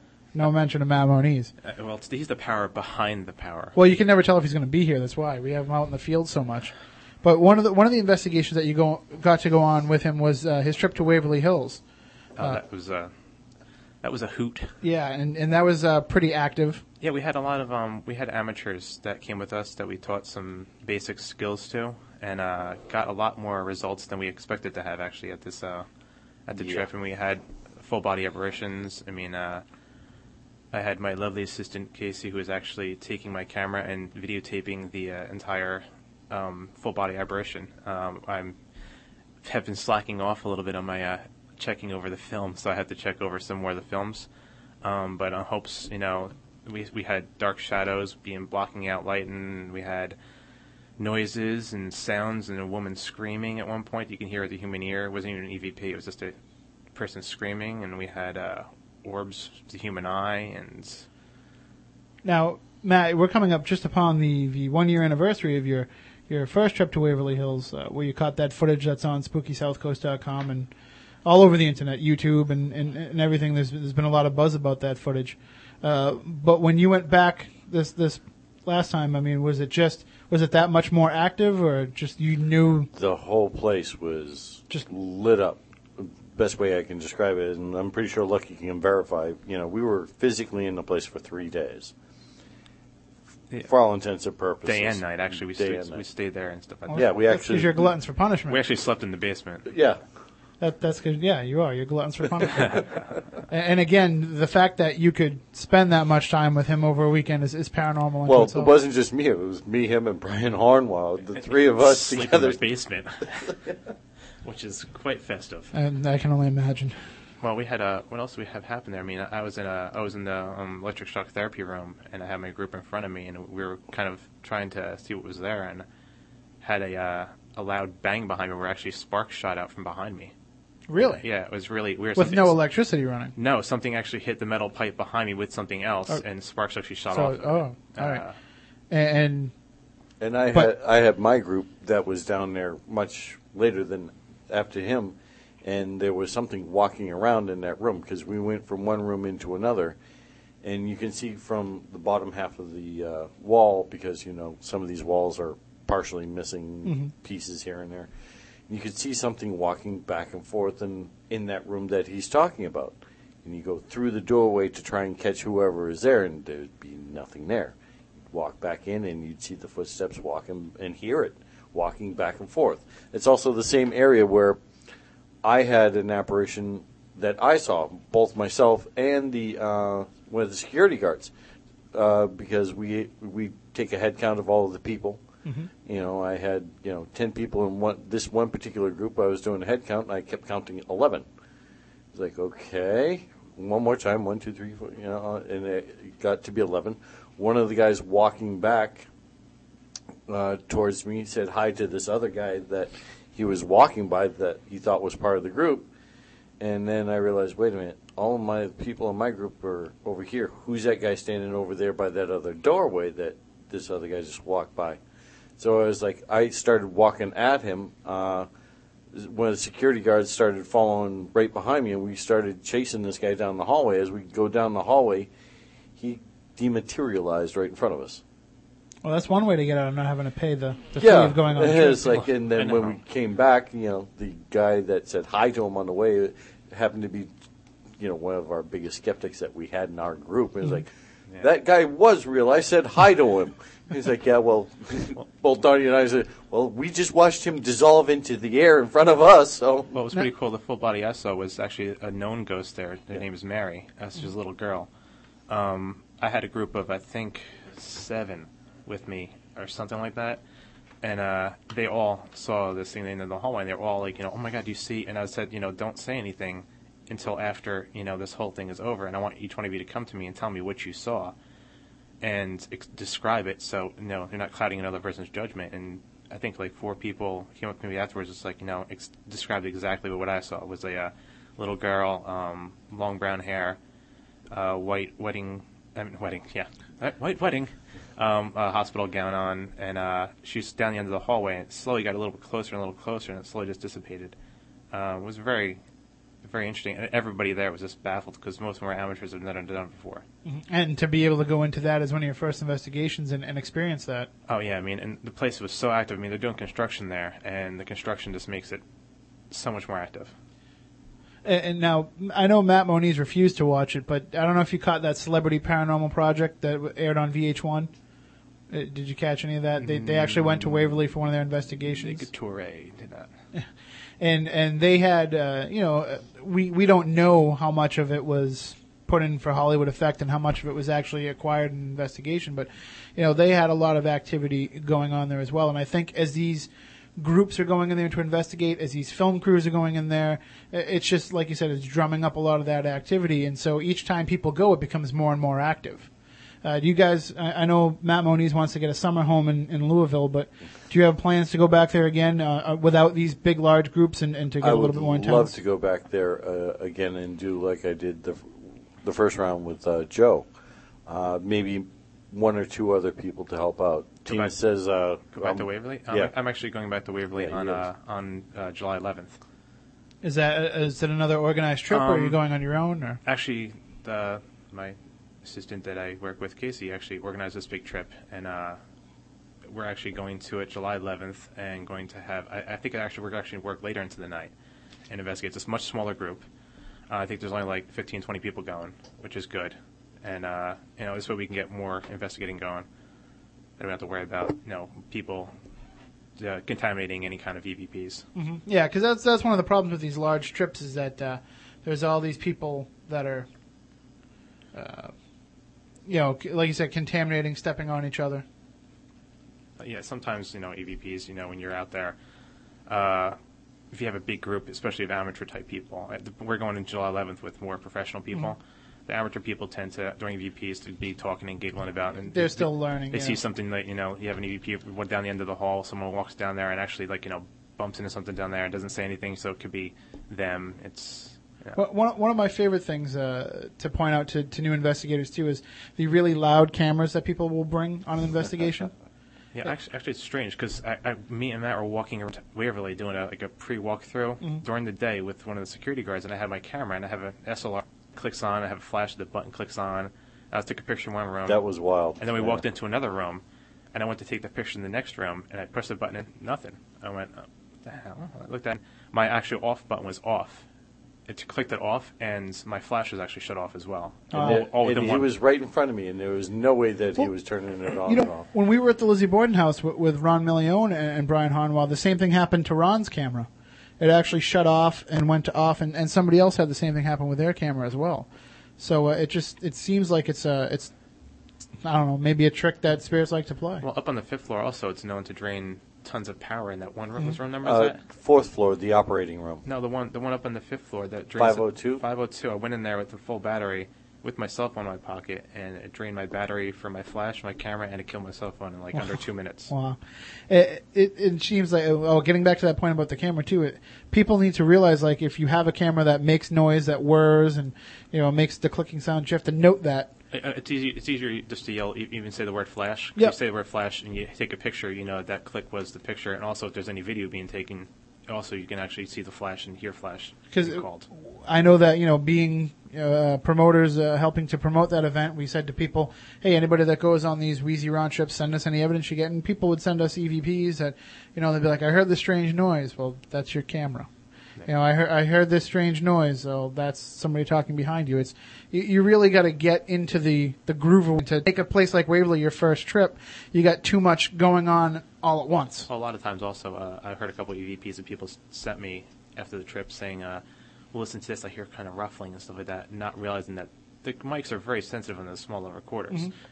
It was actually them walking and holding onto it and hitting their side of their pants as they were walking or something like that, and not putting it down somewhere and asking questions. Well, one suggestion that I make to people, this is something that I do on the rare occurrence that I'm out there in the field, but I have one of those headlamps that go around your head with the elastic band, and I'll wear a hat and put the headlamp on it, and I'll stick my recorder in the headlamp, in the elastic band of the headlamp, so that eliminates the possibility, unless I bang heads with cars. So you can record your thoughts? Yeah, well, that works too. I try to send them through, but it doesn't work. But, if you can keep your hands off of it, it'll help generate stuff too. Is there, like you said, you bring these amateurs that go in there, is there a downside to investigating with them in these trips? Do you feel like maybe you wish it had been just paranormal people there?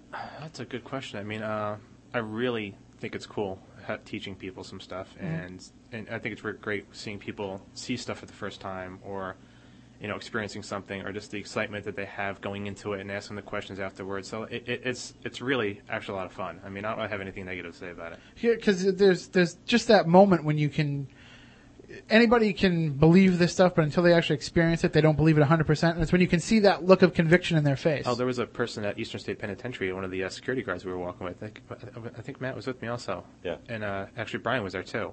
And we were doing like a whole walkthrough, and we were up on in cell block 12 where there's 3 levels. We were in the third level. That's the spot where that thing, the recorded thing with the cloak. Yeah. Yeah, that place. But we were up there, and the security guard was just like, I've been working here like 10 years, and I haven't seen any crap. This is all BS. And I was standing right next to him. And we were like, all right. And we were all standing, he was behind us, and we heard somebody be like, hey, you. Hey. Yeah. Like, behind him. And he turned around to see who was there, and he heard nothing. He was just like, who said that? We're like, I don't know. He's like, all our people are in front of you. He's like, what was that? Then he was all intrigued. We should go check that out. And then, that's the same place. About 10 minutes later, one of the cell doors closed below us in the second level. We were on the third, like one of the big heavy metal doors. So, yeah, when you can start to convince somebody that, especially somebody who's at a place like that, I'm sure he quit very soon after that. And he made a point to saying, I'm probably the biggest skeptical guard you'll find in this place. And then all of a sudden, he's got voices, and it definitely came from behind him. Mm-hmm. Because that's what caught his attention. And the only thing that behind him led up to the third floor. One way up there, one way down. And we were the only ones in the actual area. And there was only like 5 of us, because it was a whole professional group, too. It was no amateurs at that time. It was all of us there. Now, I know that the Wheezy Ron trips are kind of on hold right now as they reorganize a bit. But there were other investigations planned, the Lighthouse down in Florida. And I know they planned on going back to Lizzie Borden and some of these other ones. Do you think that if they do get that back going, are there other places you'd like to go with Brian and Ron? Oh, yeah. I mean, there's tons of places. I mean, all over the country I'd like to check places out. I mean, there's always the Stanley. The Stanley, we just, you want to go there. Yeah. I mean, I'm actually going there in October. You want to go there even if you're not investigating. It's just, just to be able to go there and experience it for yourself. I'll be there in October, right before Halloween investigating. It's a perfect time. So it should be kind of fun. And that's when it's a lot less hubbub there. It's a little bit calmer. It's the off season a bit. And they also have a masquerade ball. It's kind of fun too. Yeah, well, and is that part of the event that Todd Sheets and the Night Watchers have planned? Yes, it is. That's actually Todd's event. Yeah. So make sure you check out Todd's information. That's the Night Watch radio program. We can promote him on this station because nobody from the station's listening right now. It's too late for them. So I just wanted to make sure. I don't want to say, I know. Promote his trip for him. You're way more careful than we are. But we fully support everything Todd does, and we're fully behind the Night Watchers idea. I'm actually trying to talk him into doing something with Lizzie Borden too. So I'm supposed to also be doing possibly some stuff with Bell Witch, possibly. That area. I'm still working on some technical issues and some legal issues on that. I know the girls from the Tennessee Wraith Hunters are planning a trip there. I'm actually. Where the hell are you on Wednesday nights when we're doing the live chat? Hello? I'll be right there. All right. Well, we'll have to get you in there, and yeah, I told them to get in touch with Pat Fitzhugh, who's like the authority on the Bell Witch down there, and we try to get him on Spooky South Coast, but he works Saturday nights, but.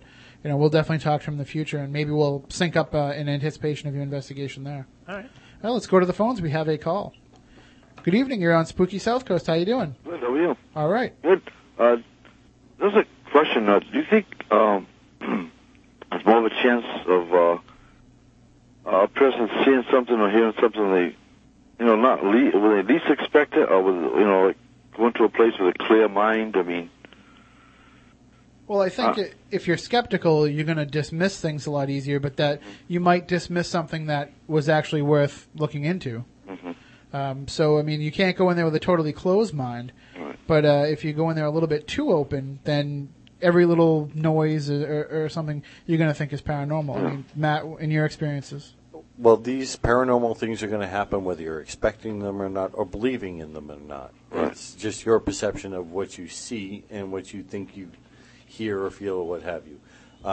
If you go into a place with an open mind, you're more apt to see something happen. If that's what your question is, yes. Yeah, I mean, a couple of things over the years that happened, it wasn't, I mean, no major things, but just wouldn't you at least expected it. I remember some years ago, it was a friend of mine, and he says, "Hey, I'm going over a guy's house tonight," and he's, I kept asking, "Well, what's it about?" "Oh, just a friend of mine I want you to talk to." And I guess the other guy was a wannabe minister or whatever. Mm-hmm. And he's going on, and I says, "Oh, man, what am I getting myself into?" And, he's just going on. It was a nice enough guy, but, I wasn't interested. I don't know then if he was a born-again Christian. I don't know what he was, but it seemed I had, these different things happening as soon as I left that house. I mean, for weeks. What's your mind frame toward it, though? Are you open to it? Are you, are you skeptical of it? Of what? Just any kind of activity. I mean, are you actively looking for it? Or are you? No, I wasn't even thinking. I wasn't even thinking about it. I mean, it just seems that I left there. I left his house, and the night went on as it is, and it just sat over the next few weeks or months. Different. It was weird things that just. I guess the thing that bothered me the most of all the silly little things was I used to always fall asleep on my back with my hands underneath the blankets. It was just something I always did. Mm-hmm. And I always used to have a glass of water by my bedside, one of the little night tables. Mm-hmm. And the table, the last tier was below the bed. So I just reached down, and I remember I just fell asleep one night, and the water splashed into my face. Wow. And I mean, I jumped up. I said, matter of fact, I was, my mother and father was still alive, and I ran in the room. I thought one of them did it. I don't know. That was the first thought. I just, it sounded stupid after. I said, "When you splash water in my face?" Because it got them upset. "No, what happened?" I went back to the bedroom, and the glass was laying down. There was no water on the table or anything. It hit me in the face. I said, "Oh, man." You must have made something angry, or was just trying to get you to wake up, maybe. I don't know. I just, a guitar strumming in the closet. It was all kinds of weird. And this went on for, like I said, nothing major, but just enough to scare the hell out of me. And I said, boy. And to make sure that you kept your mind open. Well, I kept my mind open. Also, I just didn't know what to expect. And I says, what did I do? I said, was this guy a bad guy? You know what I mean? Then I started wondering if he was a bad, Mm-hmm. But I said, he just was talking normal, and I mean, it just... Well, I think if you're going to keep your mind open to it and you're willing to interact and accept that it's there, it could go two ways. It could either, stay active to interact with you, or it could just totally go away because you've acknowledged its presence. Well, I got to say, it never totally... that was many years ago. I was 18, around there, but it never totally went away. It just, every so often, it'd be something. It just, unexplained, and it doesn't bother me like it did in the beginning, you know what I mean? Yeah, you become more comfortable with it.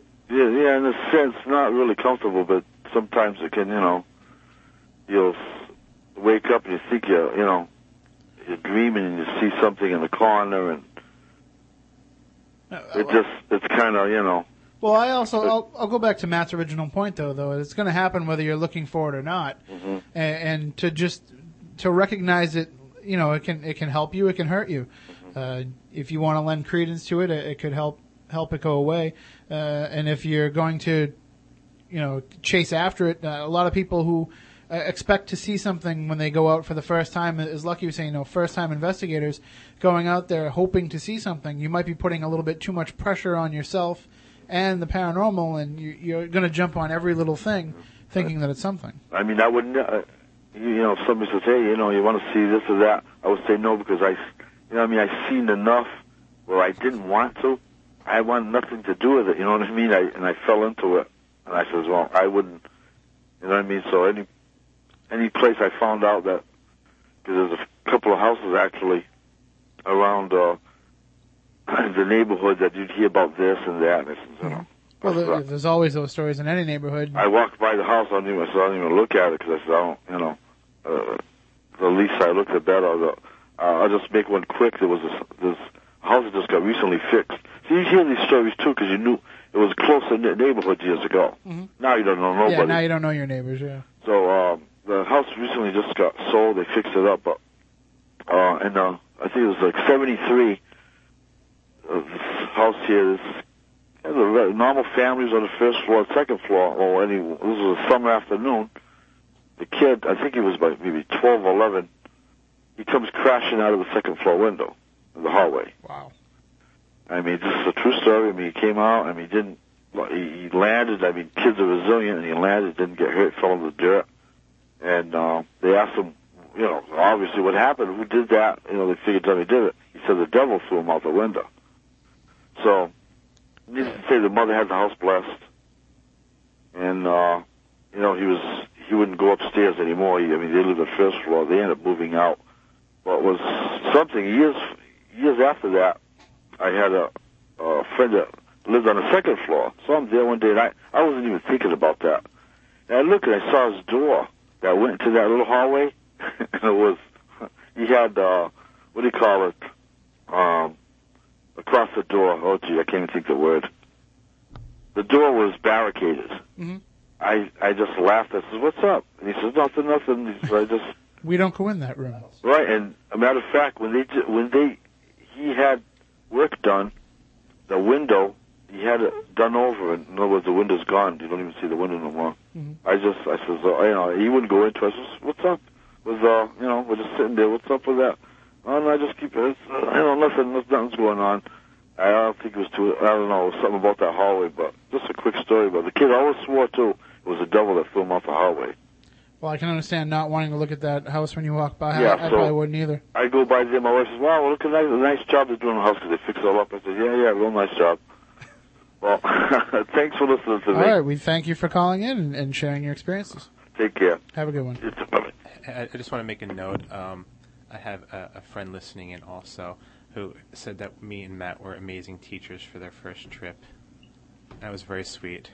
That was. How much did you pay to get that kind comment? No. Usually Moniz has to solicit those type of compliments. I'm just kidding. He's an excellent teacher. He teaches us each and every time we go out into the field with him. We learn all kinds of new stuff. It helps to have great students. Well, thank you. And it helps that you were taught by great teachers as well. Yeah. One thing about the trips also is great that you meet a handful of people that it seems like you actually end up still talking to afterwards, and you know, some of the best you'll ever meet in the world.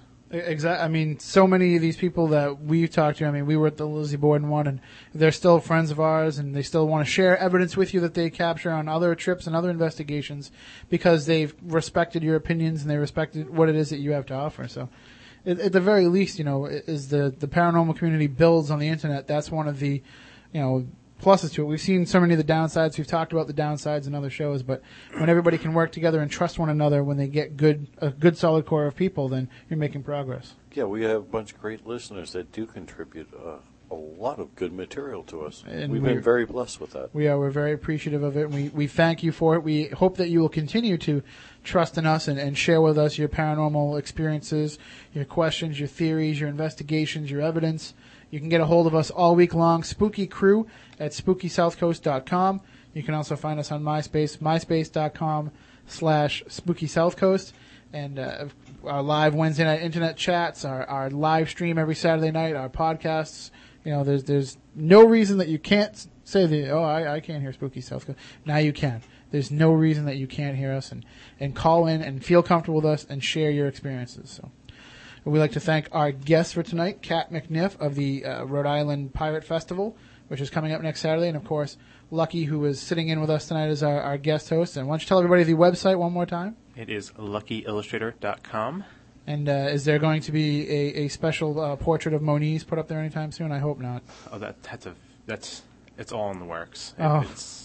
It's going to be my flagship piece. I can just picture him with my book. A fig yes, leaf. we have a book that we're working on with Matt. It's fantastic. Is it? Yes. Because I keep hearing about this book, but I haven't seen it. So. Yes. There's little snippets. There's new ideas being thrown around. Parts of it are up on my blog. Jesus! Parts of it are up on my MySpace also. Oh, jeez. Which is Lucky Illustrator. Yeah, we're not. No, that's not. We're not going. I already told Matt I'm not promoting that on the show because I fear just who might be listening. But, you can go to Matt Moniz's MySpace through our MySpace and find out more that way, but I'm afraid to promote that. We don't know where it could lead. All right, I think that's a good note to call it quits. Fear is always good to end something on. Yes, always end it. So, for Matt Costa, the Silent Assassin, for the Science Advisor Matt Moniz, for Lucky, I'm Tim Weisberg. We want you all to stay spooktacular. Rest assured, listener, that my time here has not been easy, and what you have just heard was not fiction. Although, in many a desperate moment, I most certainly wish it had been. It's over for now, it seems. Or at least, until yesterday begins again. Tomorrow.